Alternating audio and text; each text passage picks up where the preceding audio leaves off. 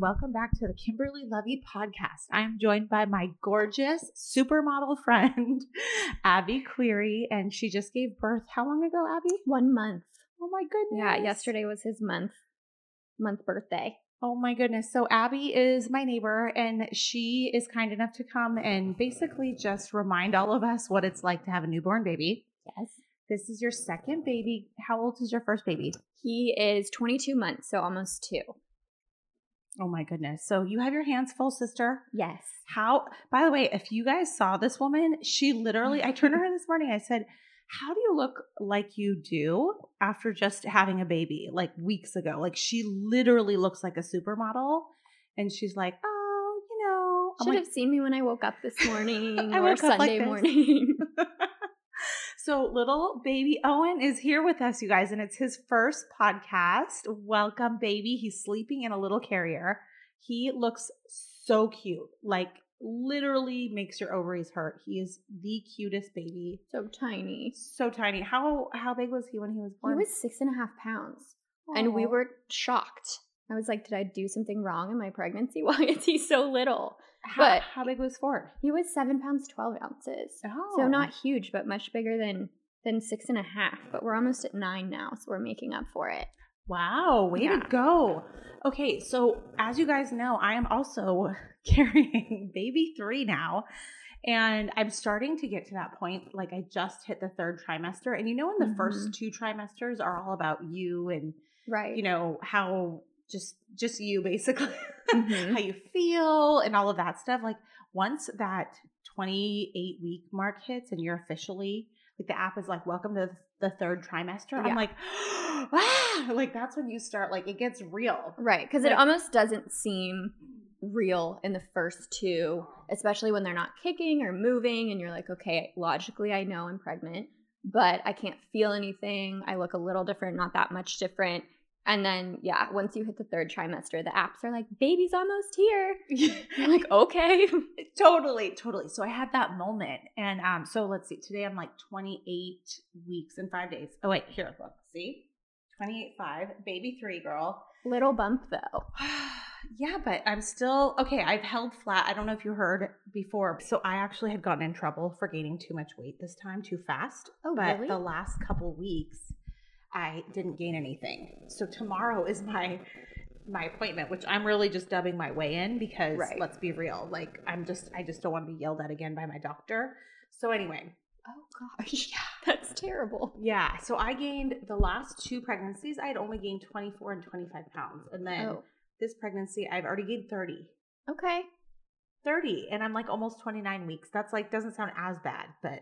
No, I gained 45 with my first. But you're like really skinny and the skinny girls need more. Yeah. You know? And I ate everything in sight. I was like, I'm pregnant. I had all this time because I didn't have a toddler and all I did was stuff my face. It was so fun. That's so awesome.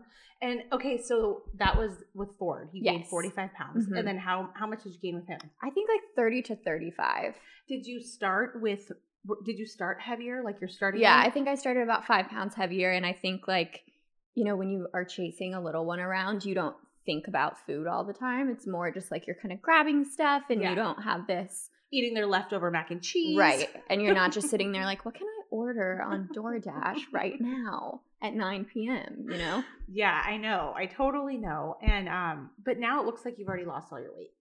I haven't, but you look so good. Lot.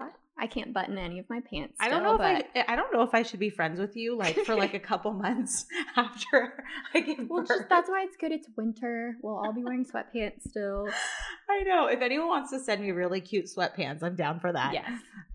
Anything that kind of looks like real clothes, but is actually more like pajama leaning. Stretchy. Yes. Loose, stretchy, cozy.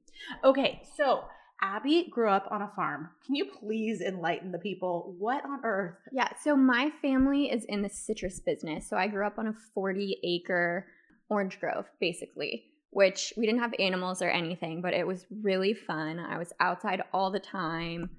You know, my uncle hunted. We were very like outdoorsy people, and it was a really cool childhood.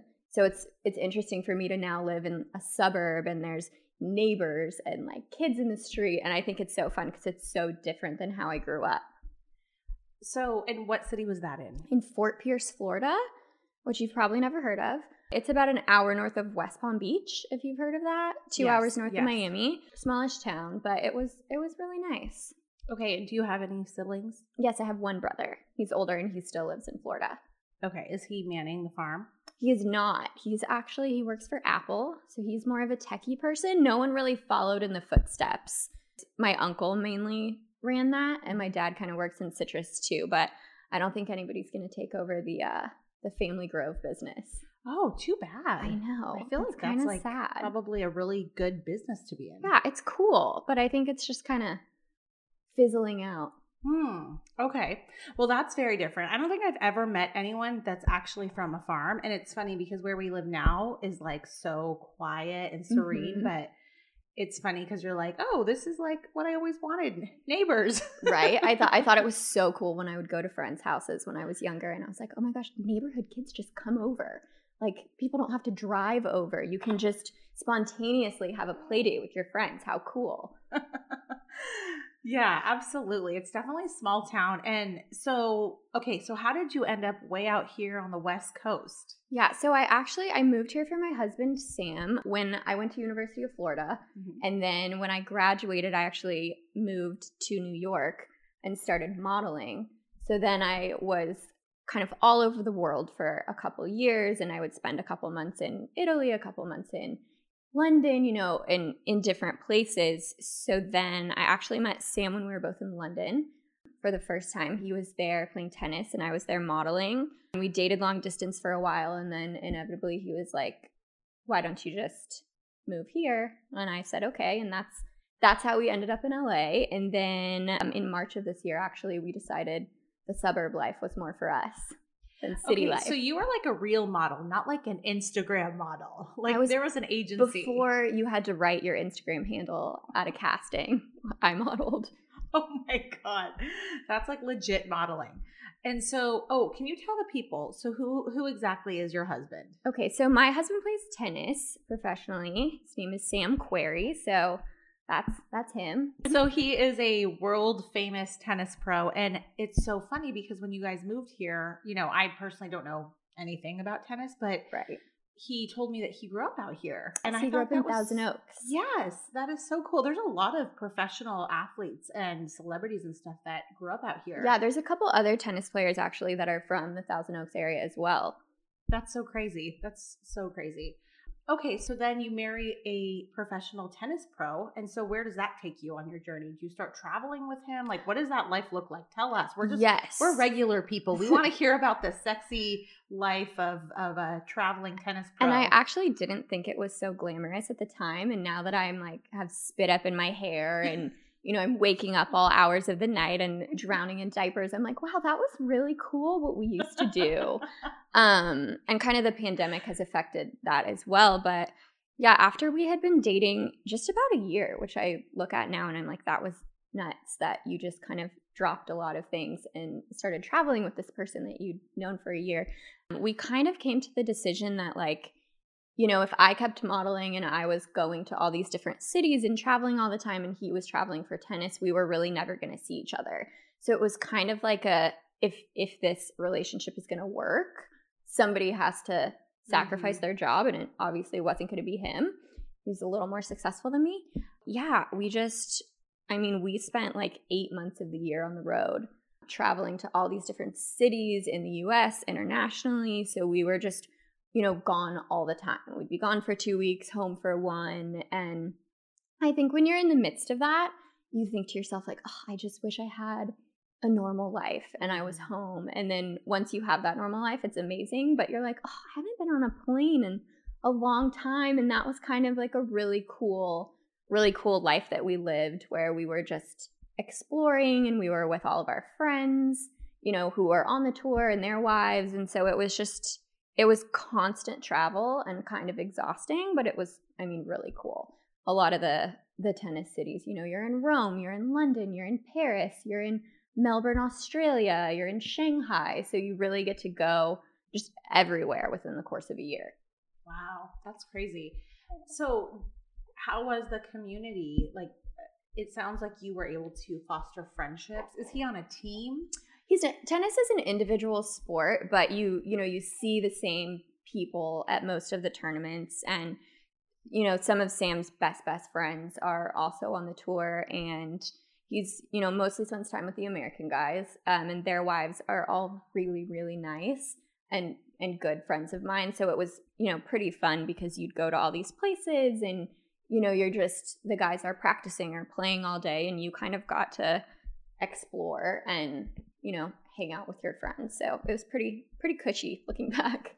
That's awesome. Yeah, because it would be pretty lonely to have to travel without kind of having some friends. So Yeah. It sounds like you're able to foster a community of people. And when you were traveling, were you traveling with anybody? Was it just you guys traveling and then you meet up with people? Like, how does that go down? Yeah, we would travel with Sam's, like if he had a coach at the time or a physiotherapist who he travels with all the time. Mm-hmm. But a lot of times, if the wives didn't go, you were just at dinner with a bunch of guys. So that could be a little, my old job. That could be a little hard.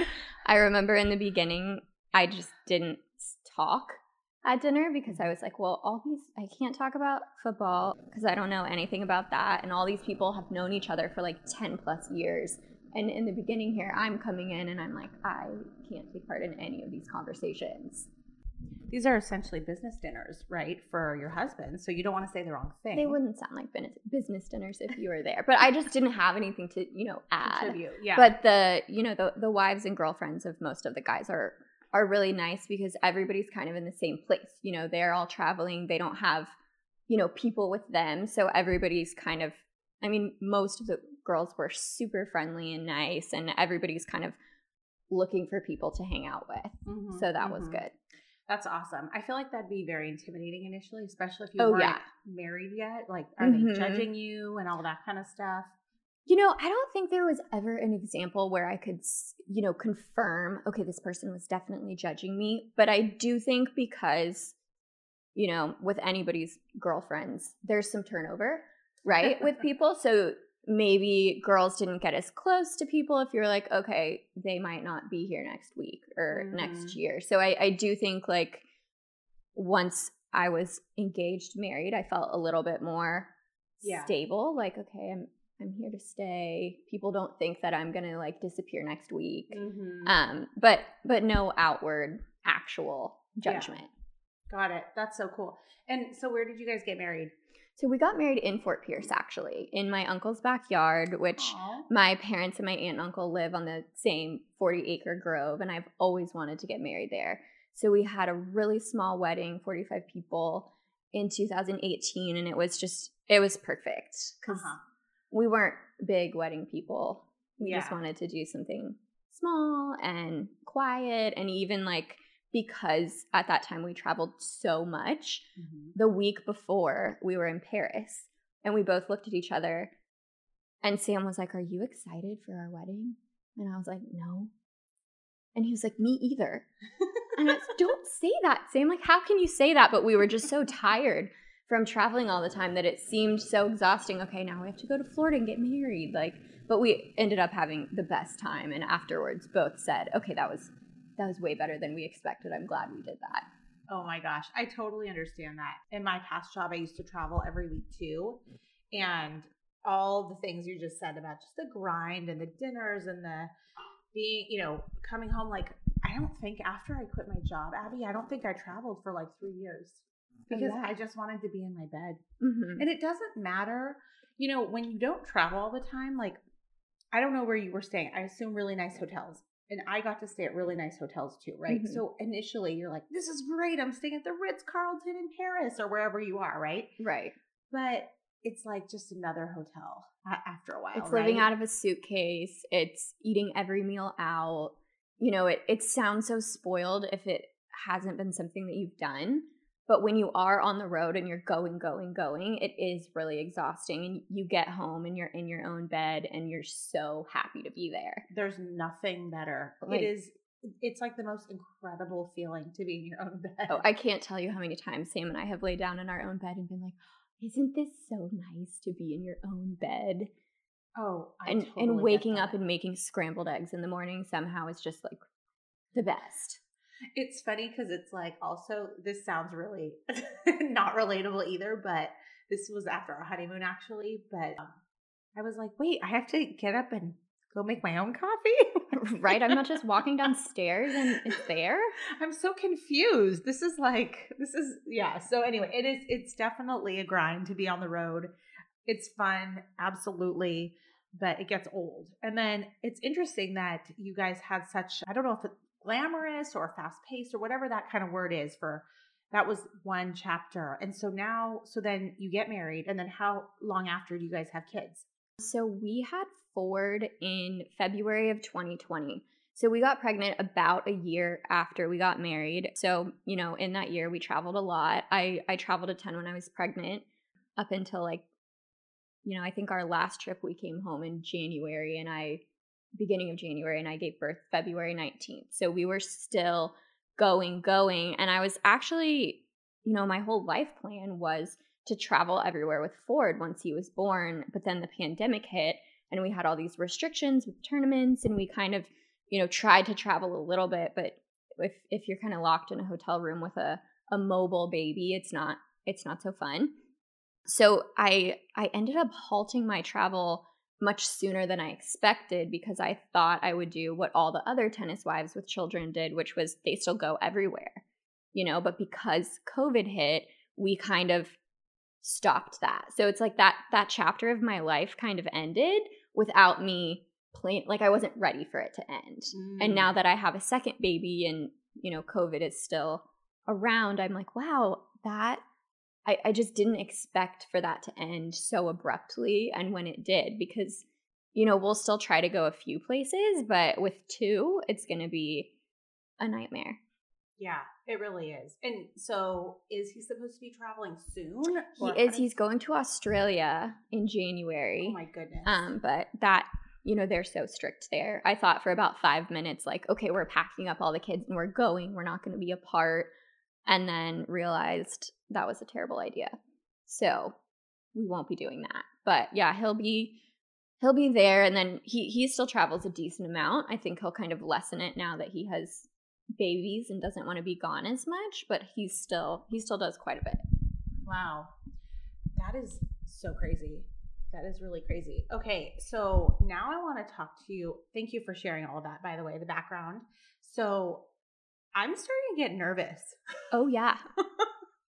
This baby's coming. And okay, so this is what I want to ask you about too. And this, for anybody out there too that is pregnant right now, it's like, I think it's because of the pandemic that it's adding a layer of stress that I didn't have before. Oh, yeah. Like, I'm starting to have nerves about the actual delivery and like, is it going to be safe? Like from a COVID perspective, and is the nursing staff going to be, good quality staff? Because, right. The labor shortage, and then I've been hearing nightmares about labor stories and things like that. So how was it delivering in like a quasi-COVID world? Like, was it any different? Are you allowed to bring guests or visitors? I think you were allowed to have one visitor. We didn't, just because, it would have been my mom who came to stay with my other son, Ford, but I don't think she could have brought Ford. So there wasn't really like a point to that. It was pretty normal. I remember worrying before. I was like, I'm not going to know what my nurses look like. Like, I'm not going to see their faces, because you kind of look to your labor nurses to be a little bit of a comfort during that time. And I was like, I can only see their eyes. I'm going to hate that. But it actually was fine. I didn't have to wear a mask while I was pushing, which I was also really worried about. I was like, there's no shot I can go through this whole process with a mask on my face. I'm going to be so claustrophobic. But since, we're vaccinated, we didn't have to wear it at that end time. I would say it was pretty normal. Okay. And so leading up to the pushing, did you have to wear a mask? Initially, you wore it when the nurses came in, and then you could take it off. But they kind of stopped caring if if they walked in the room and you had it off. They didn't say anything. I don't know how it will be at your hospital, but I wasn't too worried, because I know that they're so safe. The rooms are so sanitized. There's signs everywhere about it. They're checking people's vaccination status when they're coming into the hospital. I think they actually just stopped testing the pregnant women and their partners, but I think they were originally testing people as soon as they got into the hospital. I was going to ask you that. Did you have to provide proof of vaccination or a COVID test? We didn't have to provide a COVID test. I think when you walk into Los Robles now, they ask you to see it. So we showed it then. But it was pretty normal, and I wasn't super worried. And maybe I should have been super worried about contracting it, but it all felt very sterile and safe and good. So that was nice. Okay, that's positive. And then do they discharge you quicker? You know what? I don't think so. We stayed 2 nights, which was what we did with my other son. We delivered in a different hospital because we were in Santa Monica before. But I didn't feel like they tried to push you out. And we like never saw anyone else. I know there were a lot of other families there that had given birth because they said they were super busy, but we never saw another soul the whole time we were there. Wow. Okay. And also, here's another question. Is it obnoxious to have a baby shower after you've already had one? Did you have a baby shower for Owen? I didn't, but I don't think it's obnoxious, especially because baby stuff changes so fast that probably everything you had with your kids, there's something new and allegedly better. And did you save your clothes? Did you save all your stuff? I did. We saved a lot of stuff. However, a lot of the stuff, like the baby stuff that is gender neutral, we gave to my sister for my nephew. And so we don't have another baby girl. So we have a lot of like little girl dresses and things of that nature. But as far as like, onesies and things like that, like they're, like the more of the basics that you need immediately, like fresh jammies, fresh onesies, fresh socks. And that stuff gets so ruined too. It does, because they have their blowouts and everything. Blowouts and spit up, and you don't really have the energy to be stain treating everything and spot removing at that time. So you just kind of throw it in out. And it comes out stained. It comes out stained. Exactly. And then you don't even want to pass it on to the next baby because you're like, you deserve better. I saved some stuff from Ford, and I was taking it out and looking at it, and my thought at the time was, whatever, the next baby will stain it too. And then I'm looking at how gross some of it is, and I was like, okay, you have to throw this out. Like, you can't put another child in this. So I think you should have one. Yeah, I might. Brian is so funny because I said to him, I wanted to have a baby shower, but now thinking of all the work, I don't know if I want to do it. Someone needs to throw it for you. So someone listening to this, one of your friends, needs to step up and throw you your baby shower. Hint, hint. No, Brian, like, speaking of men, like, just bless our husbands. We have great husbands, by the way, but I just have to say it's so funny because it's like, oh, you just bring like 10 friends over and like get some champagne and, you don't have to make it a big thing. And I'm like, oh, how little you understand. No, but your whole house has to be clean and decorated, and you have to feed people when you invite them to your house. So it's a big undertaking when you're in your 3rd trimester and you have 2 kids. Yeah. And I just don't know if I don't know if I have the energy for it, Abby. Okay. So are there any products that are new that I have to add to my registry, or that any of us listening have to get or be aware of that you've been like, oh my God, I needed this so badly. This is great. Well, I don't know what they had when you had your kids. Did you have the snoo? It was out, but I didn't use it. We have that. Some people really don't like it because they want babies to learn to self-soothe, which obviously is important, but at the same time, like, you just want your sleep. And I think that worked really well for us with Ford, and we've used that again with Owen. We have this, it's called the Querrey Peanut Changer, like the changing pad, and it's rubber or silicone or something so that, like, if there's a blowout, if there's an accident on it, you're not like, it's not soaking wet and you're changing this pad in the middle of the night because you just wipe it clean. I think that one's great. Okay. We have this little lounger pillow called the Snuggle Me that we just set on the counter and he sleeps in. And obviously you watch them to make sure they're breathing, but that's great. The snoo, does that go, is the baby sleeping in your room next to you? It's just it's like I guess like a smart bassinet. So it kind of rocks them. Yep. And then it senses when they're crying and rocks them harder, which sometimes makes them go back to sleep, sometimes doesn't. It's not going to soothe them back to sleep if they wake up starving. And then it looks like a straight jacket. So if you don't have kids and you see that someone's put their baby in this, you're probably wondering, like, what is this thing? But it keeps them, like, it's a swaddle, but it also attaches to the side of the bassinet so they can't roll, and it's super safe. You know, because with a normal swaddle and a bassinet, like, it's fine because lots of people do that, but they can kind of roll onto their sides, which as like a helicopter parent freaks me out. Mm-hmm. So I like that it keeps them kind of flat and attached, and you know they can't move themselves into an unsafe position. Mm-hmm. Mm-hmm. Okay, so I'm going to have to investigate that. So having a night nurse then, how does that work? Does the night nurse come and pick up the baby out of your room? The baby sleeps in the room with the night nurse. Okay, so the SNU is in the room with the night nurse. Right, so we just, poor Sam moves this very heavy bassinet back and forth twice a day from our room back to that room on the days that we have the night nurse. Got it. Which is good because you forget, like, I think one of the things you forget is how noisy newborns can be. So even when they're sleeping, especially, you know, Owen's got some digestive stuff going on. He's grunting and kind of groaning and moving around. And as a new mom, I think your senses are so heightened that you're waking up every time you hear this sound. And, you know, they're not hungry. It's not time to feed them, but you end up getting like no sleep at all because you're waking up to every single sound. Mm-hmm. And meanwhile, Sam's like sound asleep, hasn't heard anything, has no idea that the baby's made any noise. But I think just as a mom, you hear everything. Oh, yeah. And it wakes you up. Absolutely. Absolutely. And so what does it look like in terms of having to pump? So for me, my 2 kids before this, it's very different because I had to basically store all my milk because then I was on the road and not there. And I really wanted it was a lot. Like my freezer was just full, like stocked. And so this time, it's the first time I'm like a stay-at-home mom and having a baby, and I'm really excited for that. But it also makes me think, wait, so do I not have to store as much milk? Like, how does this go down? Because obviously I'm going to store some, right, for other people to feed the baby, bottle feed the baby.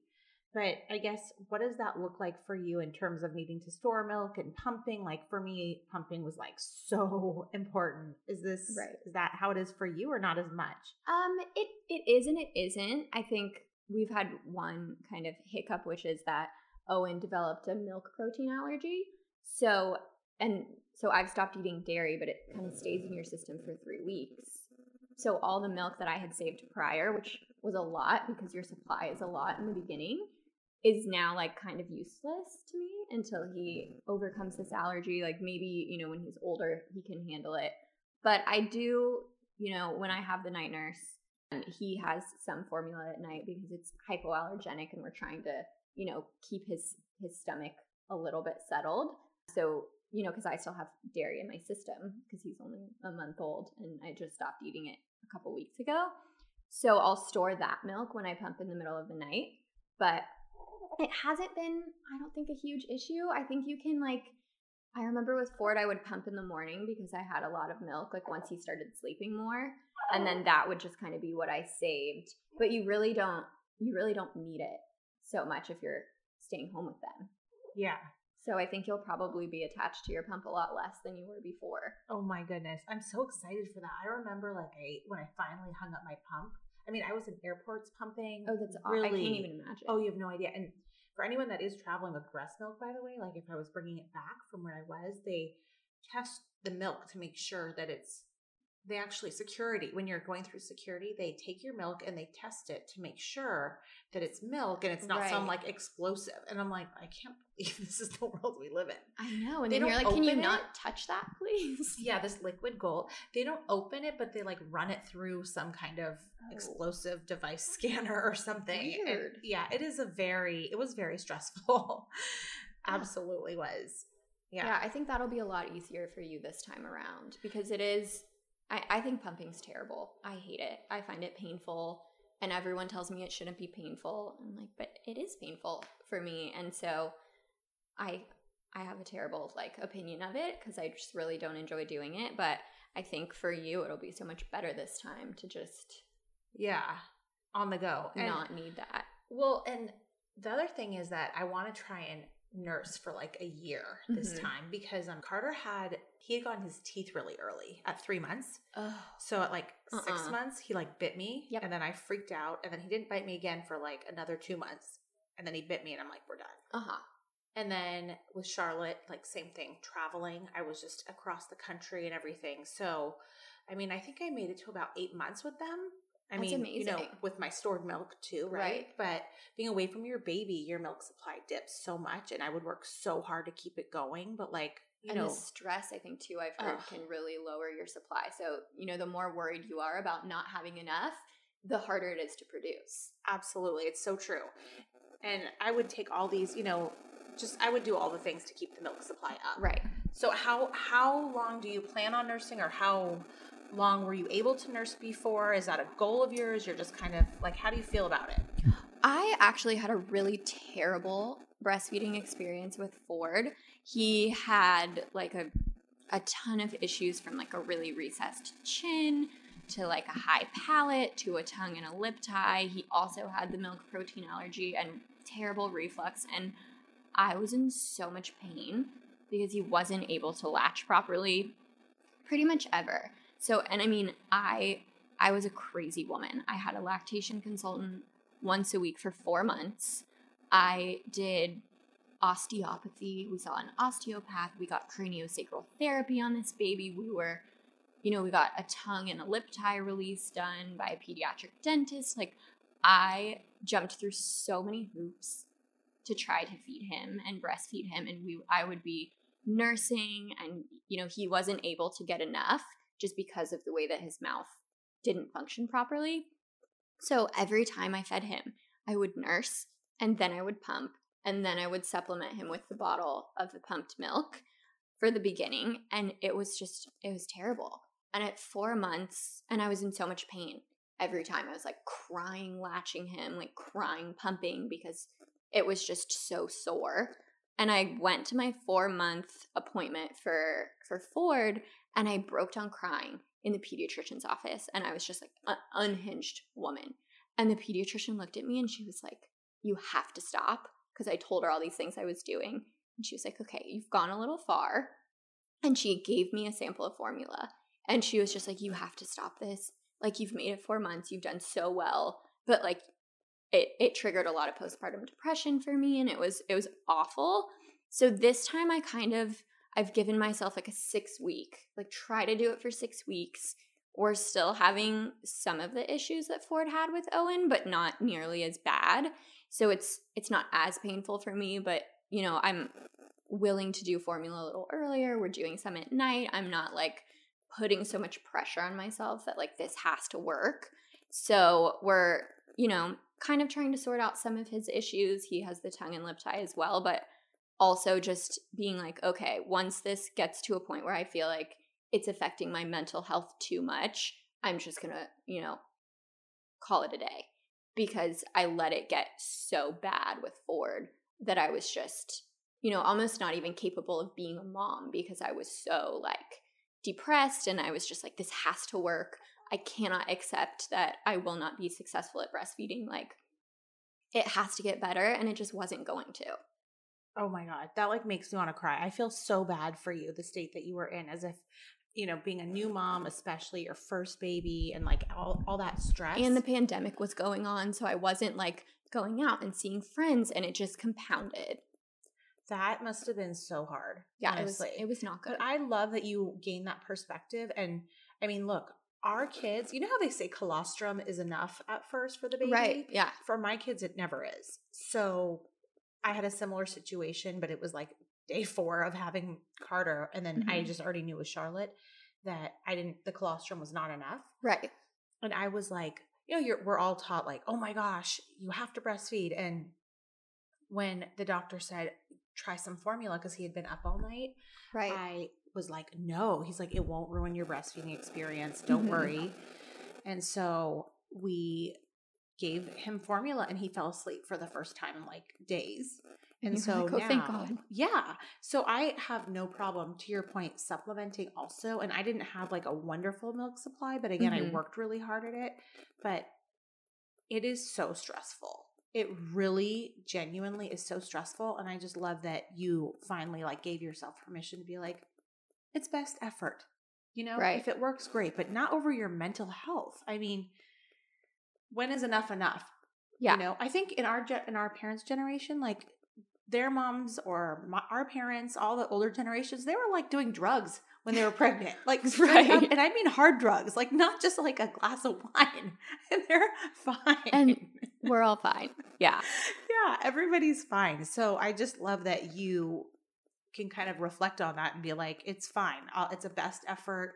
We'll try and troubleshoot where we can, and we'll just reevaluate as we go. And I think that's the healthy way to approach it, because for you to have to go through that and, you know, have basically postpartum over it, you know, on top of everything else with the pandemic. So you had just delivered him right in time, right before COVID was officially out. Yeah, basically 2 weeks after he was born, the whole world kind of shut down. Oh my gosh. Which ended up being kind of a blessing in disguise for us because Sam was home so much.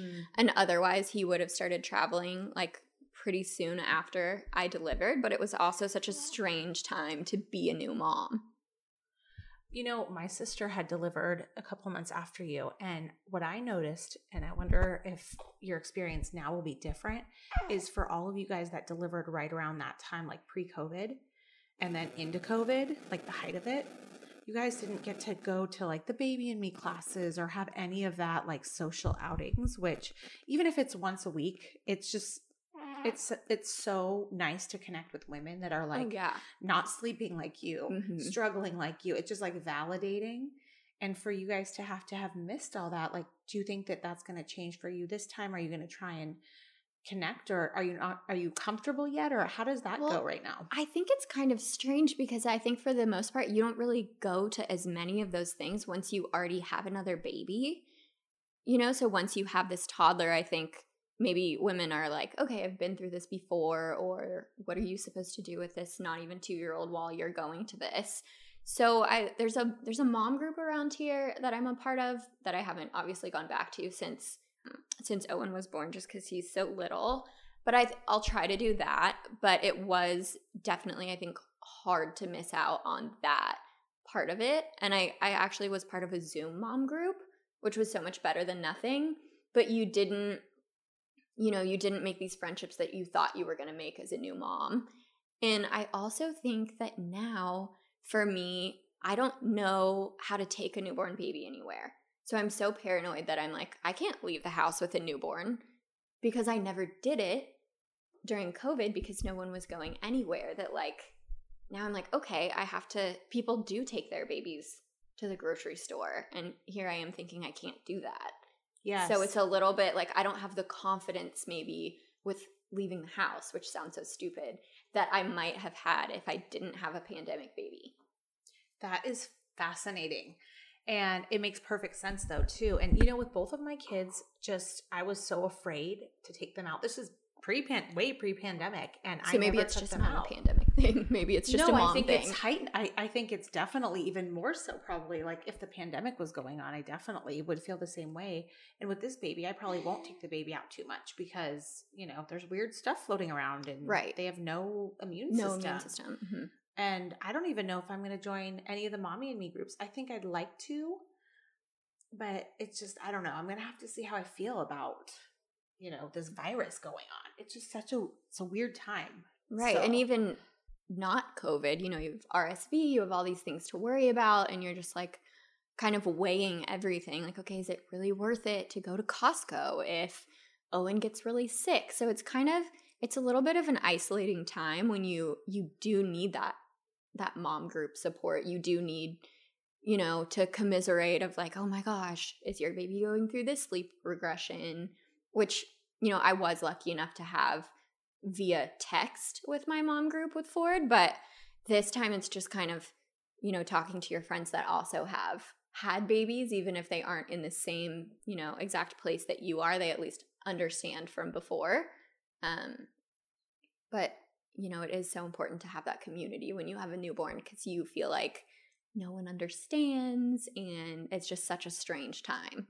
It is because you're not sleeping, and also every baby is different, and your baby could be easy and your baby could be okay. And it also changes so fast. Oh, yeah. So like, it's weird because, so I call the first 3 months of having a baby the dark period, because you're not sleeping, you're figuring out your baby, and you don't really remember it after it's done. No, you don't at all. It's so like weird. Blackout. It's weird. It's like, I'm convinced it's the only way we'll procreate again. Yes. I've had that same conversation with people. It's like, if you remembered, you wouldn't do it again. No, exactly. So you're in the dark period, which is why I was so excited for you to come here, because I'm like, oh my gosh, she's going to come here. I wonder if she even slept. And it's funny because the first month is one thing, but then it's almost like as the baby gets into 2 months old, 3 months old, 4 months old, you start getting into a whole different phase of their journey, and it's changing so quickly. So yeah, it's just like the night nurse we're going to bring back. I know now, like the first time I had a night nurse, I had hired her for like the first 2 to 3 weeks. Right. Because you think if you can just get through that period, they'll be fine, or you'll be in a rhythm, and you're not. We'll get the routine down. Yeah. There's no routine.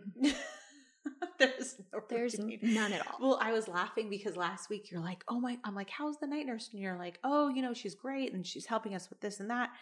And the only thing is that she's supposed to be done next week, and I don't know what we're going to do. And I'm like thinking, oh, that is way too early. Yeah. So what did you end up doing? You're hiring somebody else to help you? So yeah, our night nurse that we've had, a few days a week couldn't continue with us, but we found someone else that could. And we're going to go through the end of January and hope that that's enough. And we're so fortunate to have that, because I have a lot of friends who don't. And I'm like, I don't know what I would do with my toddler if I wasn't getting some sleep. But, I certainly think that even though we had a baby before, Sam and I both were like, oh, by a month, he'll be sleeping whatever stretch is, and it will be manageable. And that's definitely not happening. No. So we have extended, and maybe it will keep me sane. So how quickly did you introduce the bottle? We started with a bottle actually in the hospital this time, because, with Ford, because we wanted to preserve breastfeeding, we were like syringe feeding to supplement, which was really tedious and not fun. And so I got to the point, I think night 2, where it was so painful trying to latch Owen. As you remember, I'm sure the beginning, when you're the first 2 weeks of breastfeeding, is just kind of hell. And so for 1 or 2 of the night feedings, I was just like, you know what, bring the formula in. Like, I'm not going to try to pump, because I know that's going to exaggerate the pain that I'm already feeling. And so we did a little bit of it in the hospital. And so probably day 2, I would say. And it went well. Good. That's so great. The best nipple cream that I used was Mother Love. And yes. It was in the so good. White and pink tin. Yep, we have that. Oh, you do? Oh my God. That was like amazing. How far along were you when you delivered? Like, what was your labor experience like? I was 39 weeks, 2 days with both my kids. Wow. I induced both of them. Oh, you did? I didn't realize that. That was something I always said I would never do, as you do as a parent. There's so many things you're never going to do. And with Ford, my doctor was concerned about how big he was, and then he didn't end up being that big. And with Owen, I had so much anxiety about like not having family live close. And what am I going to do if I go into labor in the middle of the night and I don't have anybody to watch my toddler, and like I have to go give birth alone without Sam, because which was probably such a small percentage. But I talked to my doctor, and she was like, well, like, you can induce, like, which I know is easier for them. So they kind of push it. So we did that. And I tried all the things to send myself into labor. We were going on our labor induction walks, which didn't work. I was bouncing on the ball and eating the spicy food and doing all the things that don't work. And anyone listening who's pregnant will probably try them anyway, but they don't work. So I went in, and I think they could just start me on Pitocin, because I was, dilated and effaced enough. I didn't need the first pill, and it was pretty smooth. I went in at like 10 a.m. and they started Pitocin, and I delivered at like 11 p.m. Oh, that's nice. Yeah, it wasn't my first experience was a little longer, my first induction, and, I spiked a fever and some things went wrong. Not terribly wrong, but just it wasn't the most pleasant. And this one was actually, it was pretty smooth. I got the epidural earlier because I didn't try to, I thought I was going to be induced on Pitocin with Ford and then still not get an epidural, which was a joke. So yeah, I got the epidural around 8 p.m. and things progressed really fast. They actually had to turn the Pitocin off because my doctor wasn't there. And I called the nurse in. I was like, I'm feeling some pressure. I don't know. Like, I know you just checked me. She was like, oh my gosh, you're at 10 and the head is right there. Do not push. Like, stay still because your doctor's not here.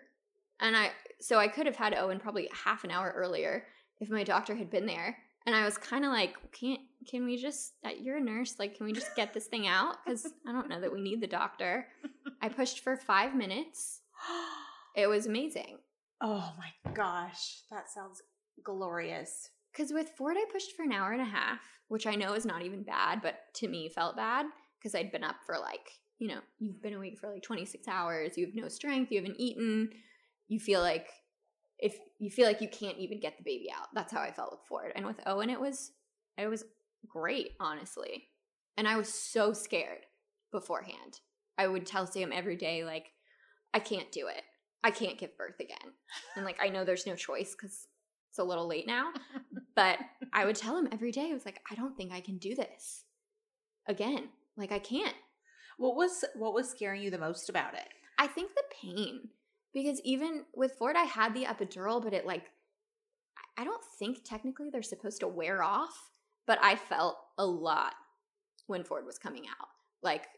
My doctor actually yelled at me to get me to do the final pushes because I was like, I can't do it. It's too painful. I can't. And she was like, push. And literally screaming at me to get him out because it hurt so bad. And I imagine it would have hurt so much worse had I had no pain medicine in me at all. But I was terrified of the pain. I was terrified of the aftermath. Postpartum recovery is not fun. And I didn't think I could do it. Wow. And that was a different hospital, right? Because you were in Santa Monica at the time. Okay. And so your doctor was also different? Mm-hmm. Okay. Man, I love that epidural. I don't know why women, I mean, again, I don't come from a place of judgment, very much to each his own, but I got to say, this is how I equate it for anyone that's wondering about it. It's kind of like if you have a migraine, right? It's a terrible pain going on. Mm-hmm. No one, does it matter if you take the Advil now versus in 3 hours and you just suffered? Right. What is the value there? Why?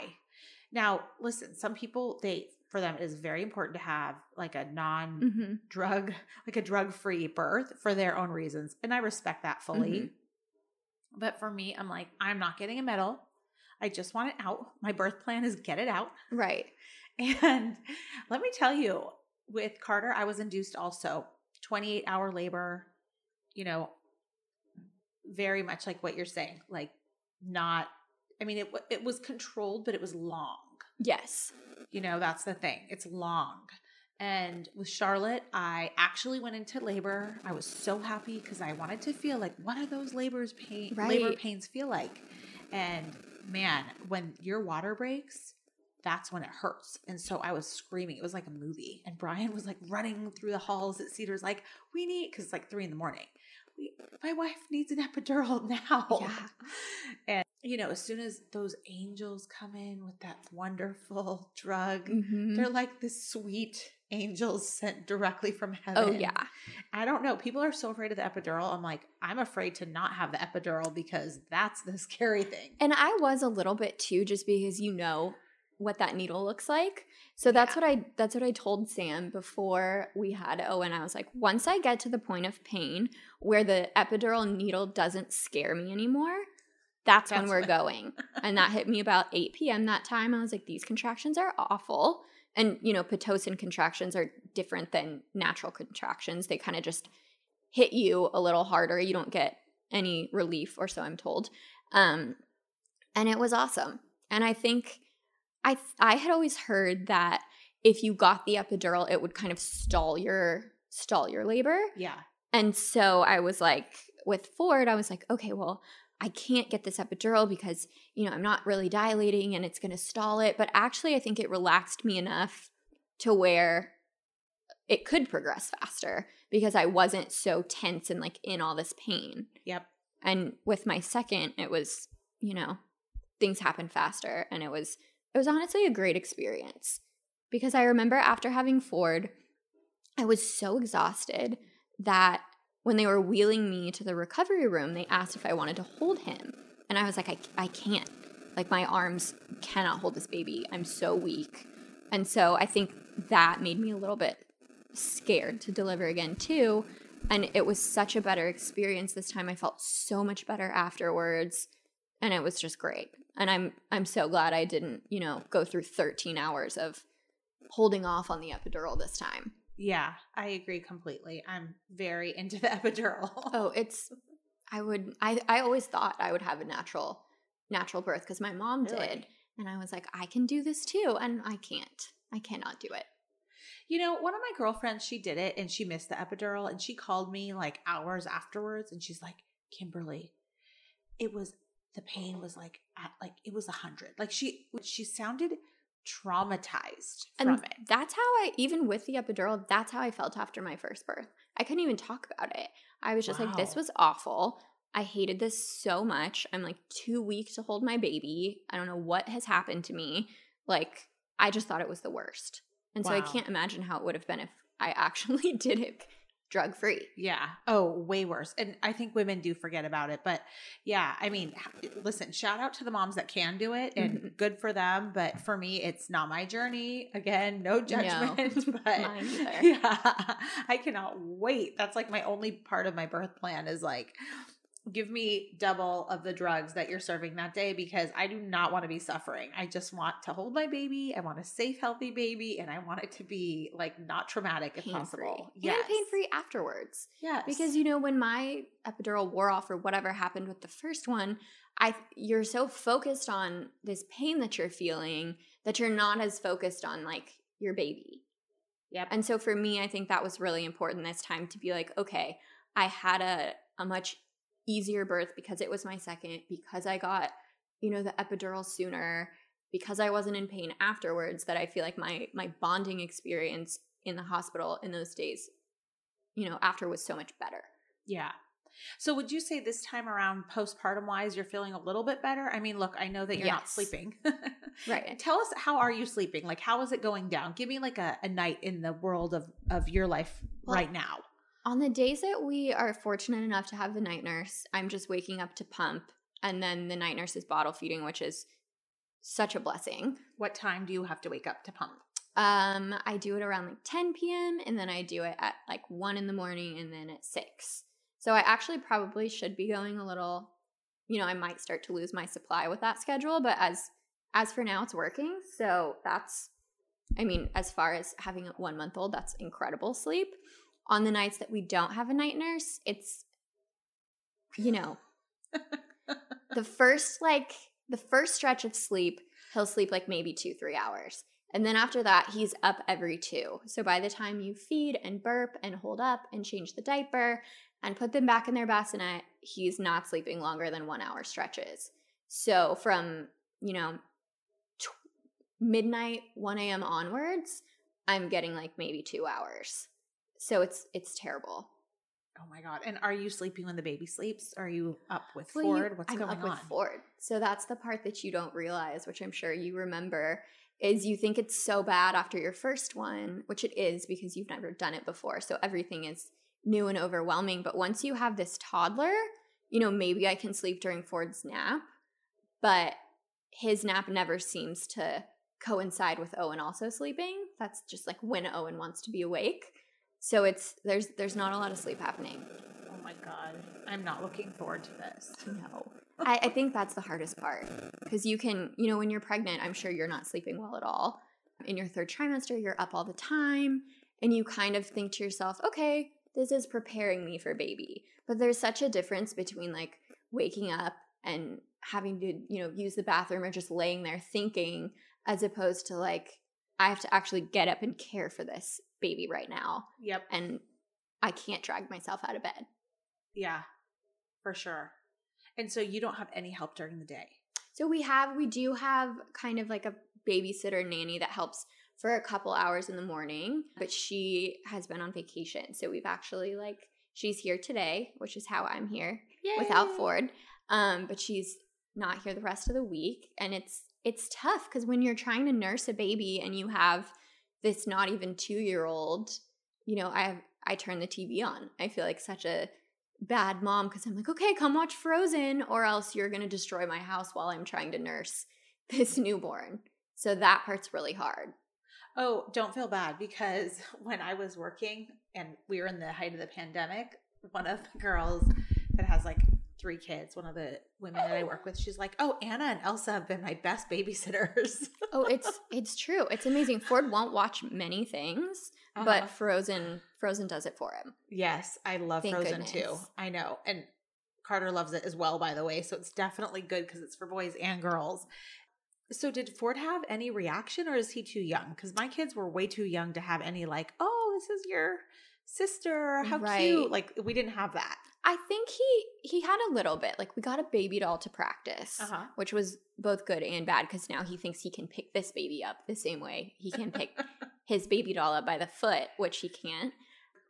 I think it's starting to hit him a little bit more now. In the beginning, my mom was here for 2 weeks and, she's a former first grade teacher. So she's the best with kids, constant activities, crafts. It was probably better than Ford having me. He was so happy. And then she left and my mother-in-law came. And so Ford was getting all this attention. And now that it's kind of back to normal, he's a little clingier, a little whinier. He's pretty indifferent about the baby. He'll go pat him on the head or say, uh-oh, if the pacifier comes out. But I can start to sense a little bit of okay, he's feeling neglected by mom and it's making him clingy or cry or, just a little bit different. Yeah. Well, 2 under 2 is definitely the hardest. Yeah. Not sure why we did that, but here we are. Oh, don't worry. We did it too before. You did it even harder than we did because how close are your kids? 16 months apart. Yeah. So I got pregnant again at 7 months. Okay. Postpartum.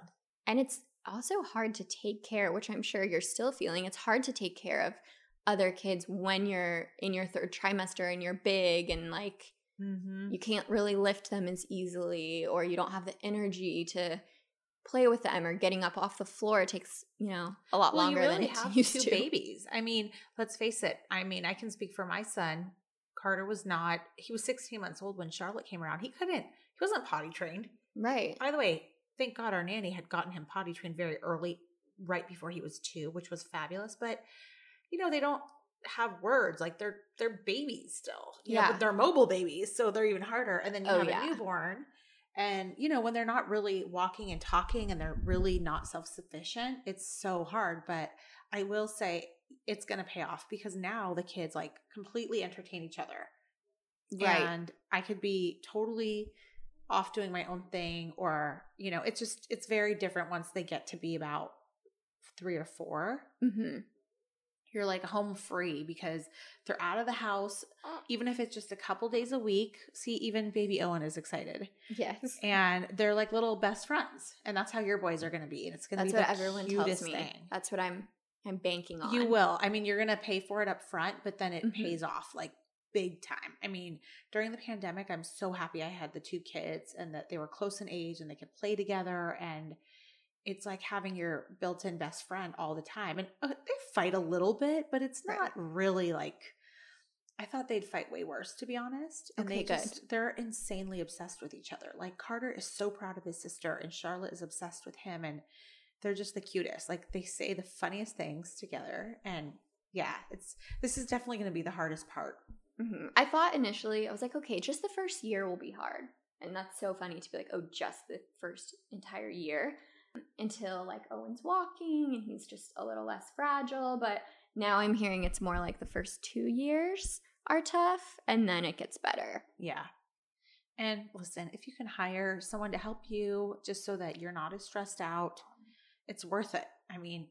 Oh yeah. I think that's how I feel about the night nurse. I'm I would rather get no Christmas birthday gift, not go on any vacation for the next 3 years than not have this night nurse. Yep. I think it's just kind of your own mental health and sanity. And it's just, you don't need the help for that long. Once they're in school, you're kind of home free. But for now, it's good to have a village around you. It is. It is. Oh my gosh. Apparently, he doesn't want to have a village. Oh, he loves his village. I'm so glad he's making little baby noises so everyone realizes that he literally is here. And I was hoping he was going to make his cute little baby noises. He's like such a little old man, by the way, little Owen. He is so cute. He's so wrinkly. I die for him. Like, he's like the cutest baby. He just is in her little, is that a baby Bjorn or what is it? This is the Artie Pop. Oh, it's very chic. There's like, it's the fancy one. Oh, it's gorgeous. Highly recommend. Okay. When someone throws you a baby shower, hint, someone needs to get you the Artie Pop. The Artie Pop? Yes. Artie Pop. Okay. There's like, it looks like there's jewelry on it almost. Like, yeah, and they black. have really fun patterns. I, as you can tell, really like black. Yeah. But they have like a denim one that's really cute that one of my friends has, and they're really comfy, and it's a good one. Is it easy to put on? Because I remember being so intimidated by this one is easy to put on because I have like the Solly baby wrap that I had that one on the other day, and that one's a little more complicated. But when they're newborns, I think it's better. But this one's so easy. I wear it around the house all the time because oh my gosh, this is how we get Ford down for his nap is by wearing Owen. Oh my goodness. I think I'm going to have to get that one because it's cute. There's like gold metal hardware on it. Like it's like chic. It's cute. I'll send you the link. And he's so happy in there. Oh yeah. And Ford hated carriers. I'm so happy Owen has no choice because I have to get things done, but he's so much better in them. Oh my gosh. He is so cute. I'm so happy for you and Sam. Congratulations. We're so excited. Do you think you're going to have any more? I'm asking you this as you're like. I've always wanted 3. And when I was pregnant with Owen, I don't love being pregnant. And I'm so fortunate to be able to be pregnant and have healthy babies, but I just don't like it. I don't think it's fun. I hate not feeling like my body is my own. And so when I was pregnant with him, I was like, okay, we're done. And, when he started to have the reflux and the milk protein allergy and the fussiness, I was like, for sure, this rules out the 3rd baby. And then you're kind of like, well, I don't know. Maybe I do want another one. But I would wait longer for sure. Mm-hmm. You're young, aren't you? How old are you? I'm almost 30. I turn 30 next month. Oh, happy birthday. Wow. Gosh, you've gotten so much done before you're 30 already. Well, yeah, you have plenty of time then. Yeah, I look at like what you're doing with your kids are a little bit older. They're so excited for baby sister. You're not going to worry about them breaking every single thing in your house while you're nursing or like electrocuting themselves. And I think that's the way to go with number 3. Yeah, I think I agree. Ideally, I really did want them 2 years apart, like all of them. Mm-hmm.